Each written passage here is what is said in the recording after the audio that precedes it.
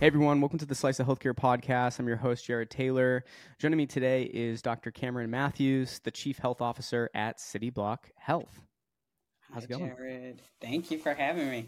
Excited. You're like a celebrity in the social world, and we'll get into this, but I'll just share a quick story. I'm walking around the health conference. All of a sudden, your face is staring at me from around the corner, but you know, it wasn't you. It was your face on the side of the LinkedIn booth, I which was is so there, cool. but I wasn't there, right? Yeah.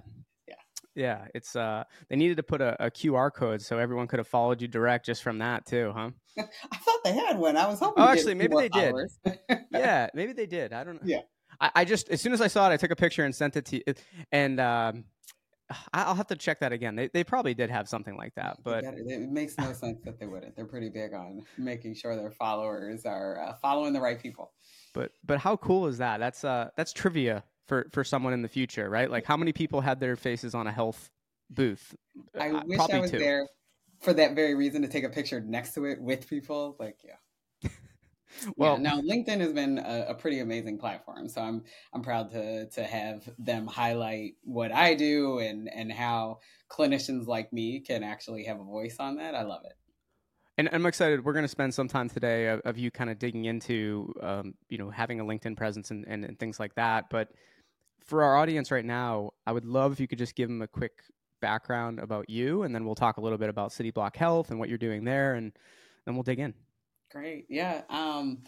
Well, again, thank you for having me. I am a family doc at the base of it. I'm a proud second generation family doc. Even that, I learned a lot from my dad. But I really ended up turning my career towards a now wide range of different vulnerable communities, as opposed to just a typical private practice or like a lot of my friends going to academia. I've otherwise really been interested in helping those communities that are perhaps underserved, vulnerable. I started off in correctional medicine, of all places, actually at Cook County Jail on the west side of Chicago. Still my absolute most enriching clinical environment to practice in. Then I went to a couple of federally qualified health centers in Chicago. Then I transitioned to the VA, where I was part of the national leadership and rose up the ranks to being Assistant Undersecretary of Health for Clinical Services, which means CMO of the whole health system. And then in 22, I transitioned over to Cityblock. So my path has been pretty phenomenal, from an opportunity in leadership, in policy circles. I've had a really good time, actually. I'll say it like that. I love that. And what was that transition like? And I guess two parts to it. What was that transition like? And maybe what would be your advice on the back end of the question? What would be some advice for people that also want to make that transition? Oh, it's a great question. And I actually get it all the time. My transition actually wasn't as chaotic as I actually anticipated it to be, because of I actually see the VA as the integrated health system that it is. It's the nation's largest integrated health system. It is really the epitome of value-based care and really driving outcomes for veterans in a whole health philosophy. That care model is exactly what we are seeking to deploy, or a rendition thereof. That's exactly what we're trying to deploy here in Cityblock. So really, I'm taking so many lessons learned from the VA to Cityblock. The transition, of course, from the largest government bureaucracy to a VC backed, a bit more business focused environment has been a learning curve for me, and I absolutely love it. I've actually never been fearful of taking on new challenges, and this to me is just another piece of healthcare that I needed to learn about. Yeah, it's been a learning curve, but now 2 years in, there's still a lot more I need to learn, to be honest. But the transition wasn't that difficult. I was ready for it. Let's At this point, probably most people know of Cityblock Health. Mm-hmm.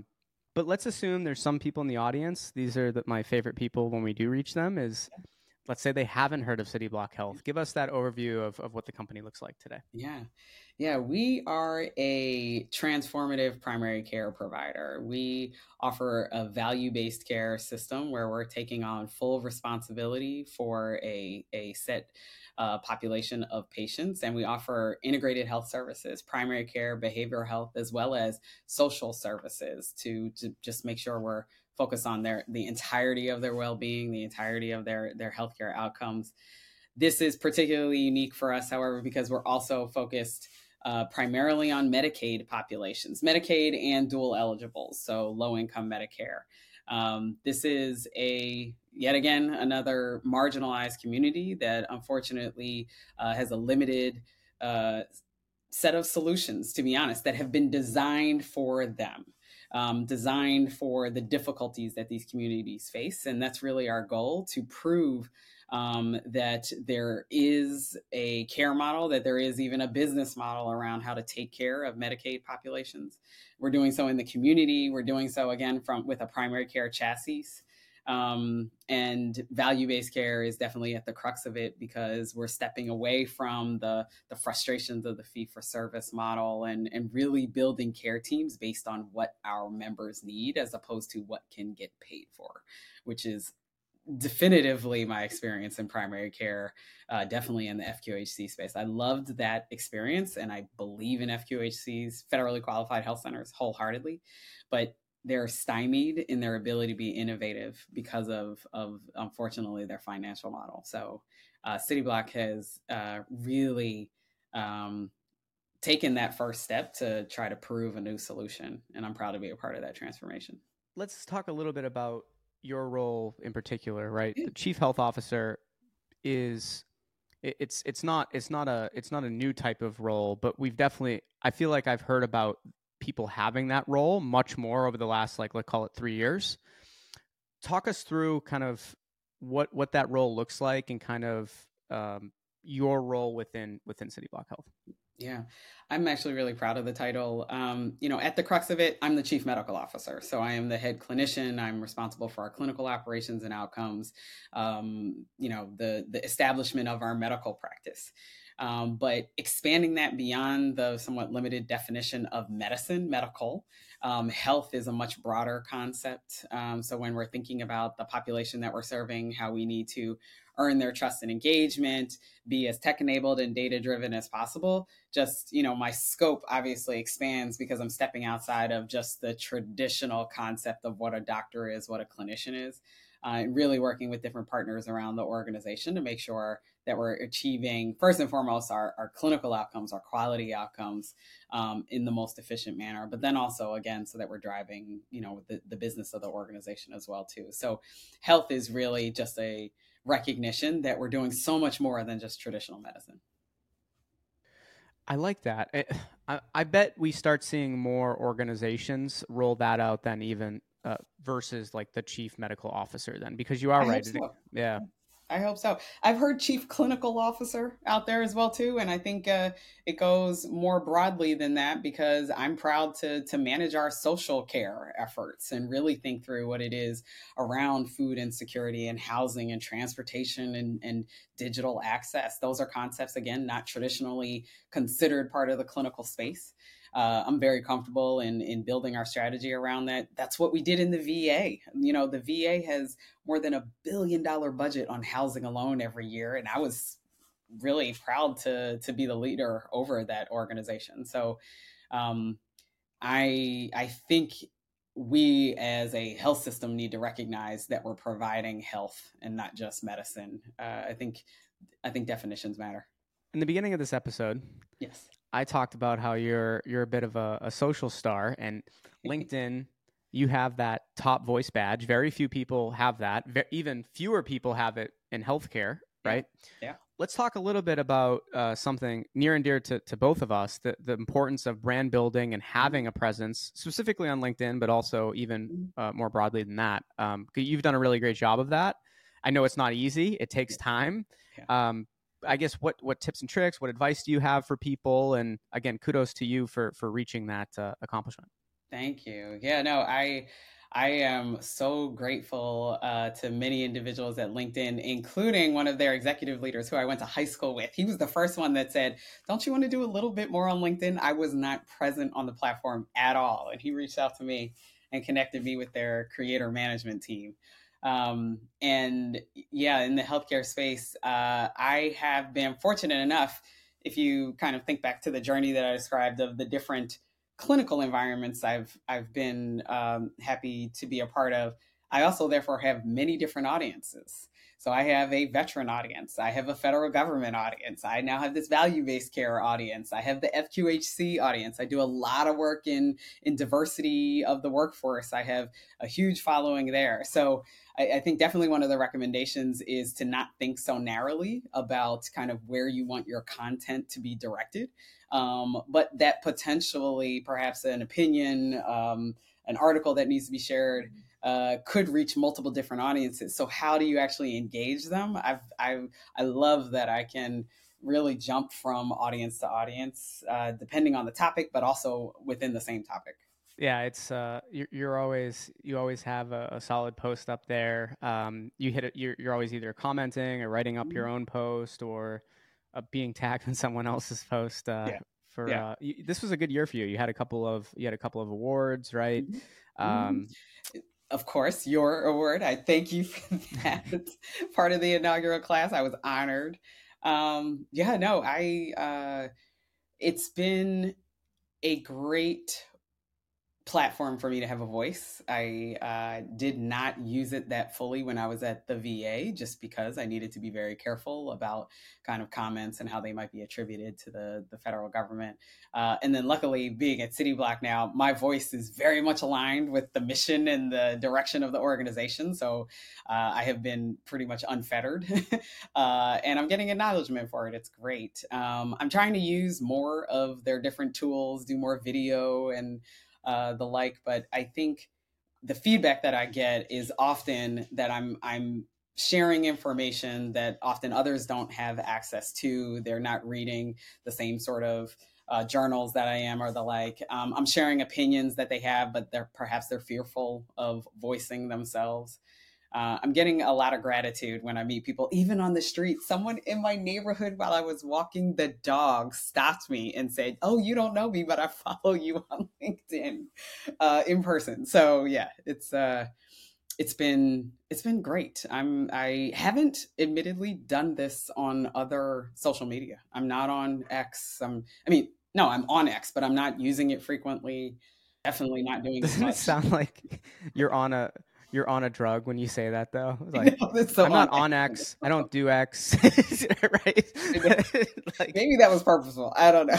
But yeah, I'm not on X no matter what version you refer to. Yeah. yeah. And I haven't gone all the video route, like the TikToks and all No, those other things. I think LinkedIn does a good job. Like, they're not overcomplicating it either. The one I'll have some feedback on. I think with the live stream feature, I Hmm. don't. I think it's cool. I Yeah. don't think it gets enough engagement in the moment, right? Like than other platforms. You Yeah. you could have right 20,000 followers, but you do a live stream and there's like 10 people, like in the stream, Gotcha. um, which it doesn't necessarily like get people excited. Like when you see 10 people in there, that doesn't mean the content's not good. That's exciting. But I do like the part that then you have that video in there where people Exactly. can absorb it after, which is kind Yeah. of cool. But yeah. Yeah. Uh, We've done one video after a talk that I gave with the co-host, and it was pretty fun. But yeah, I don't think anyone saw it. yeah, or they did. They just saw it after it was Mhm. published on the Wasn't platform, live. Exactly. for sure. Yeah. You are also involved in the nonprofit space. Talk us through that involvement, what that looks like, and how you managed to do that along with everything else. Yes, it makes me tired kind of thinking about it. But about 10 years ago, my good friend and I founded a nonprofit called the Tour for Diversity in Medicine. And we consider ourselves a grassroots effort where we take around physicians, dentists, and pharmacists of Black and Brown background to meet students where they are, to meet them on college campuses and at high schools around the country. We've been to 27 states over the past 10 years, met thousands of students in person. And so much of the motivation that we provide is because we're sharing our stories. We are sharing the mistakes that we've made. We're giving them advice that perhaps advisors or others that they've been exposed to just aren't willing to share. And we're definitely making a difference. The outcomes that we follow more than anything, because it's just a single day program that we host, are about whether or not they believe that this is an option for them after they've gone through a day with us, and definitively the answer is yes.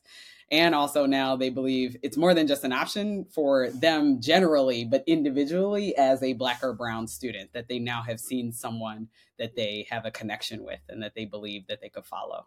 And that's just wonderful. And that's what's necessary. If we're talking about the diversity of the workforce, we're not going to do it just by pushing against the affirmative action case and worry about, admitting more students in the school. We actually need to go much earlier in the pipeline and recruit them and motivate them to apply in the first place. There's not enough. So that's what my nonprofit does.